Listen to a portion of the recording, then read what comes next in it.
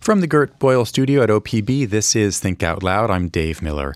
If a patient or a coworker makes a racist comment to a black person working as a nurse in Oregon, it's likely that the nurse may have no one who looks like them to turn to for commiseration or for understanding. Black nurses in Oregon work in predominantly white spaces, which can add isolation on top of a job that is already emotionally and physically draining. A new podcast, Black Care Matters, focuses on all of this. It launched yesterday. It was created by the Alliance of Black Nurses Association of Oregon, or ABNAO. Rashida Quinn is the host of the new podcast. She is the program director for ABNAO. Erica Bailey is a registered nurse and a nurse educator. She is the president of ABNAO. And Violet Larry is a retired nurse and the vice president of the Alliance. They all join me now. It's great to have all three of you on the show. Thank you. Thank you. I want to start with a clip from one of the episodes of the new podcast. It's from the interview with an amazing person named Ron Harris, who I've never met, but I feel like I have because I listened to him. Here he is talking about the challenges that he faced in recent years, both because he is often the only black nurse or black healthcare giver in some ways in his workplace, and because of the pandemic. Let's have a listen. I don't want to have to sacrifice my own life for people that's not deserving of it. Not just for having to deal with my black experiences, but also being a nurse during this time. I just kept on crying, and I was just like, I don't know what I'm going to do because I cannot go back to this job anymore. I'm constantly being attacked in one way or another. Being a black nurse, you have to be able to see the perspectives of everybody that you come in contact with. The managers, your coworkers, your patients, and try to do what's right by everyone. But you sacrifice a little bit of yourself. And it's just like when I'm looking in the mirror and I don't see myself, I don't see the person that I thought I would be as a nurse. I feel like the last 3 years was just a huge, dark time frame. Erica Bailey, what's it like for you to hear that? It's hard. I listened to it yesterday, but I'm tearing up now listening to it because it's difficult to hear that anyone would experience something like that, but it's also, I can relate to the experience. The piece that stands out the most to me is sacrificing a part of yourself.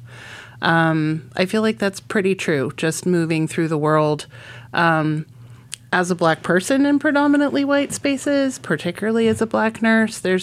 We were just talking in the hall about code switching, the ways in which you sort of leave parts of yourself or hide parts of yourself to navigate the spaces that you're in, particularly professionally.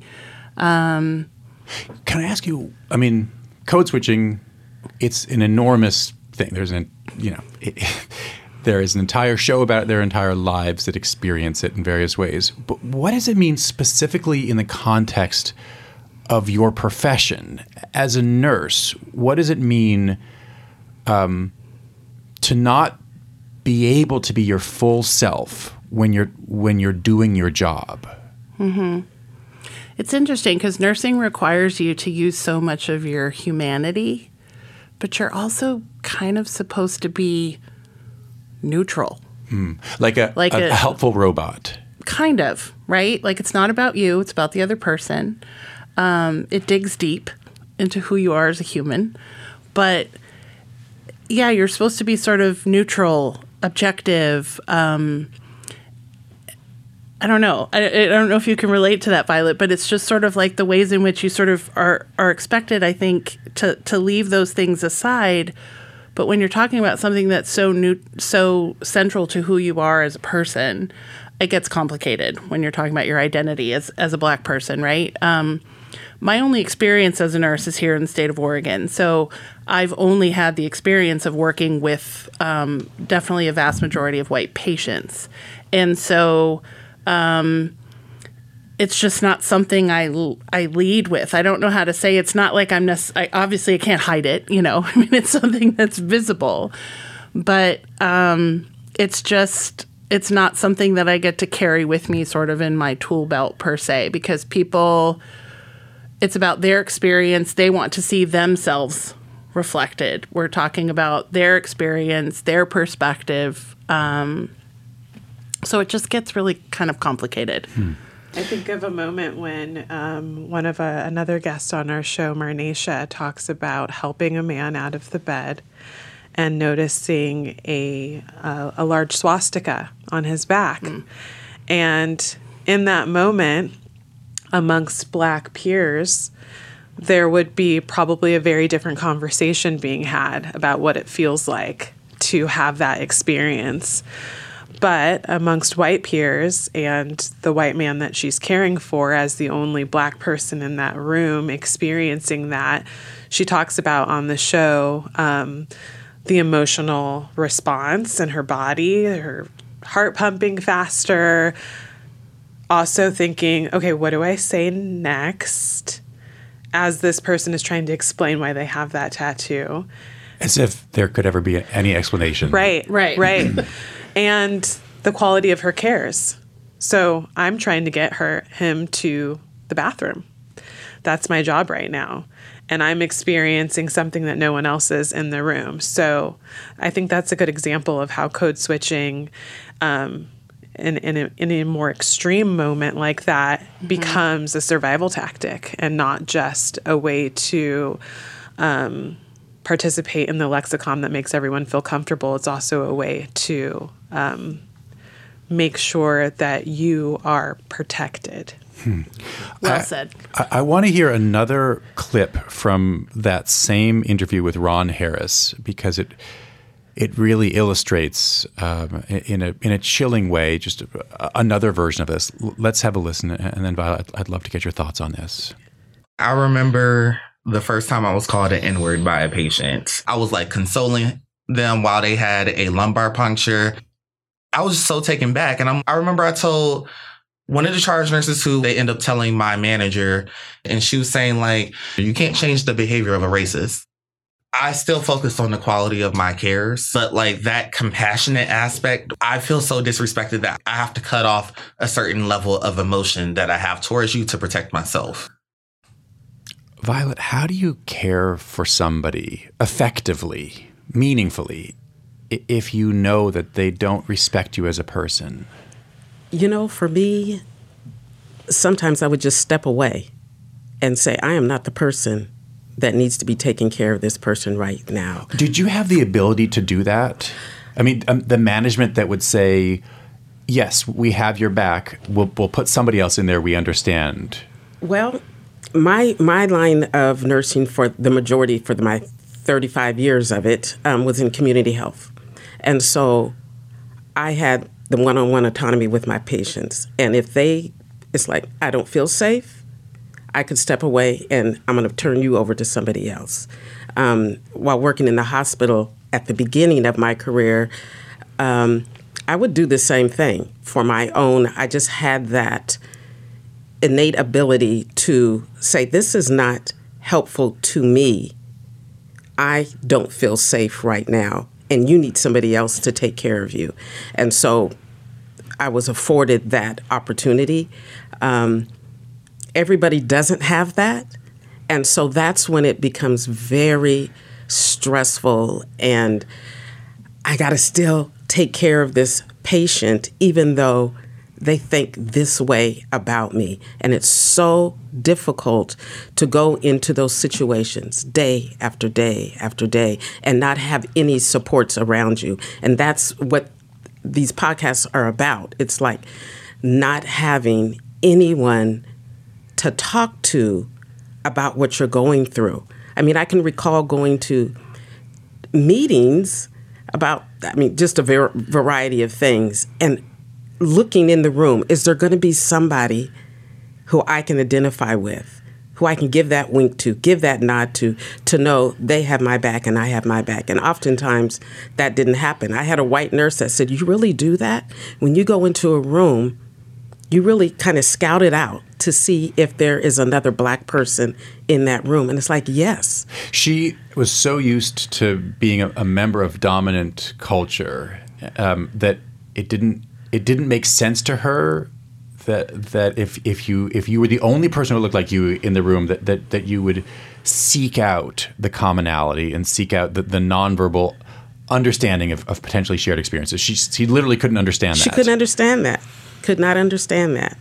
But that's something, it's like, yeah. And if you do that and find and make a connection, then the white dominant culture is like, you must have known them before. You all know each other. Yeah, you all know each other. Are you friends? It's like, no, we just met. But there's we know context. you. There's Together. commonality. Yeah, there's understanding. Yeah, for sure. That's wild, especially because what is missed in that moment is that's exactly what they're doing. Walking into this space with a nod and a commonality and a comfort that is afforded them by the fact that they're amongst each other. Because if the inverse was true and they walked into a room, especially in Oregon, which happens maybe never, of all Black people as the only white person, that experience would be assaulting to their daily, their daily lives. And it would be a moment of like, oh, this is what it feels like. Where's my wink? Where's my nod? So, I mean, just when you just inverse it, you can kind of feel into how being a part of the dominant culture really does afford you more privileges than you realize. Yeah. Erica, one of the themes that stood out to me from more than one interview of this podcast is, I hope I can put this the right way, but even if you were to say, I don't care about the experience of Black nurses, just suck it up, do the job, even if you had a vile mentality like that, one of the themes that comes out is that the provision of healthcare is worse because of the experiences of if people are not being respected or listened to or validated or can bring their full selves to their workplace, they're not going to do their best work. Right. How does that actually happen? I mean, I guess what I was wondering is, in the context of a clinic or a hospital or a community center, what could potentially suffer in terms of care if the people who are doing the jobs are not fully valued? That's a really good question. It makes me think about, I had some students a while back talk to me about this idea that they felt like they were taught that they had to maintain unconditional positive regard for their patients. And I thought, that's interesting. I don't know that I had that language, but it's true. You sort of come out of nursing school with this understanding that you're just supposed to receive whatever you're given. And so it kind of goes back to what I think I was trying to say earlier, was just this idea that you're not exactly sure what you're going to receive when you walk into that room. There might be some sort of markers or triggers that may have you on guard, thinking that you're going to experience something. But when you are continuously disrespected or feel that, or there are parts of you that you can't bring to the space, or that you're not understood in the space by your coworkers, your managers, et cetera, I mean, it just erodes your compassion, I think. I could imagine that, luckily I haven't gotten to that space, but I could imagine that the job does become rote. You do become a robot because your emotional body is tender, it's damaged. And how on earth are you supposed to dip from that pool to extend compassion or grace or empathy to another human when you're just continually degraded? It's really counterintuitive, I think, to the job, but also it's kind of what's expected of nurses in general. I mean, this isn't unique to Black nurses. It's just maybe more. It's like icing on a bad cake. I was trying to think of the radio version of what I was about to say. I appreciate that. And I we're saying that the flip side of this, another way to ask that question that I asked before is, how does care suffer if patients don't see themselves reflected in the people who are healing them? I just want to remind folks, if you're just tuning in, we are talking right now about the challenges that Black nurses in Oregon can face and also the resilience that it takes to keep going. Rashida Quinn is the host of the new Black Care Matters podcast. She's also the program director for the Alliance of Black Nurses Association of Oregon. Erica Bailey is a registered nurse and a nurse educator. She is the president of this alliance, and Violet Larry is a retired nurse, vice president of the alliance. What has this alliance, which is now not that old, Violet, what's it meant in terms of a convener or a provider of community that was maybe absent at the workplace itself? Oh, my goodness. This alliance has been amazing. Like I said before, I've been a community health nurse for 35 years. The majority of the time, the only one who looked like me, nobody else to talk to about what a client might have said that day. Being able to come into this space with like-minded folks just renews your purpose and the why you're doing what you're doing. Mm-hmm. I didn't have all and don't have all of the experiences that most of the nurses do, because I've been fortunate for the last 15 years to work with an African-American culturally responsive home visiting program. But I was always telling my nursing staff that this is special. When you step outside of this group, you're in the world. Don't take these moments for granted, the ability to talk amongst each other. So coming to the alliance, I was like, you all, I'm here for you. Anybody want to come work for me? Because you will have the experience that you need. It really is awesome to work with qualified, skilled, educated Black nurses and just talk about our experiences. I want to play one more clip from the new podcast.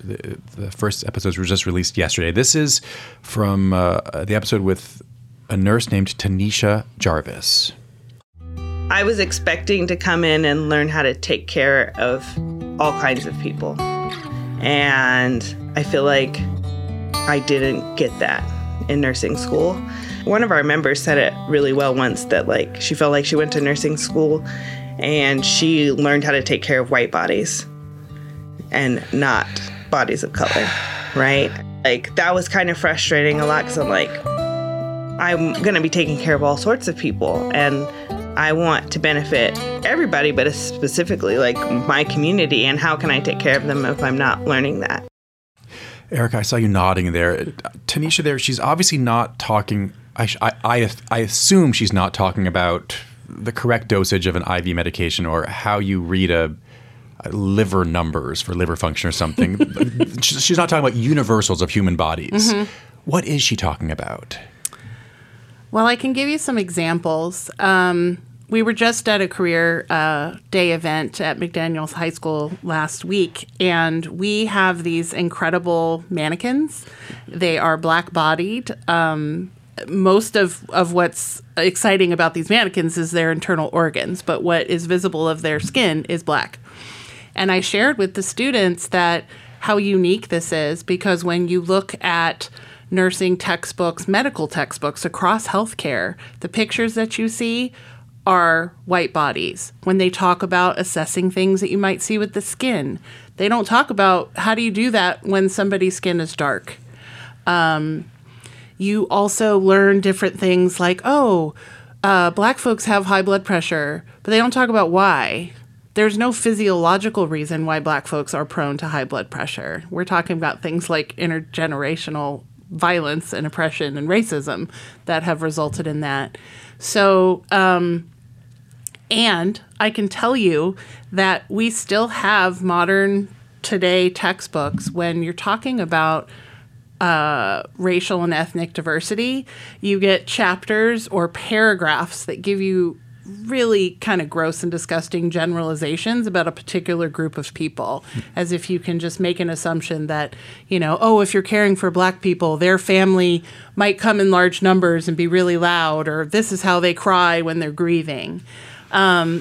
These are things that they extend to Native Americans and people of Asian Pacific Islander descent, all sorts of things, none of which are particularly helpful, because you can't apply those generalizations, but you don't have those chapters or passages about people of European descent. Rashida, we just have a minute left. Has working on this podcast changed the way you think about being a patient? Absolutely. I think it changes the way that I think about receiving care, in that I can enter a space in which someone's providing care, and if they look like me, know that we are supporting each other a little differently than it would be if they didn't. It also has made me... That you're supporting them in some way. Exactly. Even they're taking care of you, but you also feel like you're supporting them. Exactly. Huh. Yeah. And I think, one of the most powerful things that we're learning is that this is not just our work. It's everyone's work. Mm-hmm. Rashida Quinn, Violet Larry, and Erica Bailey, thanks very much. Thank you.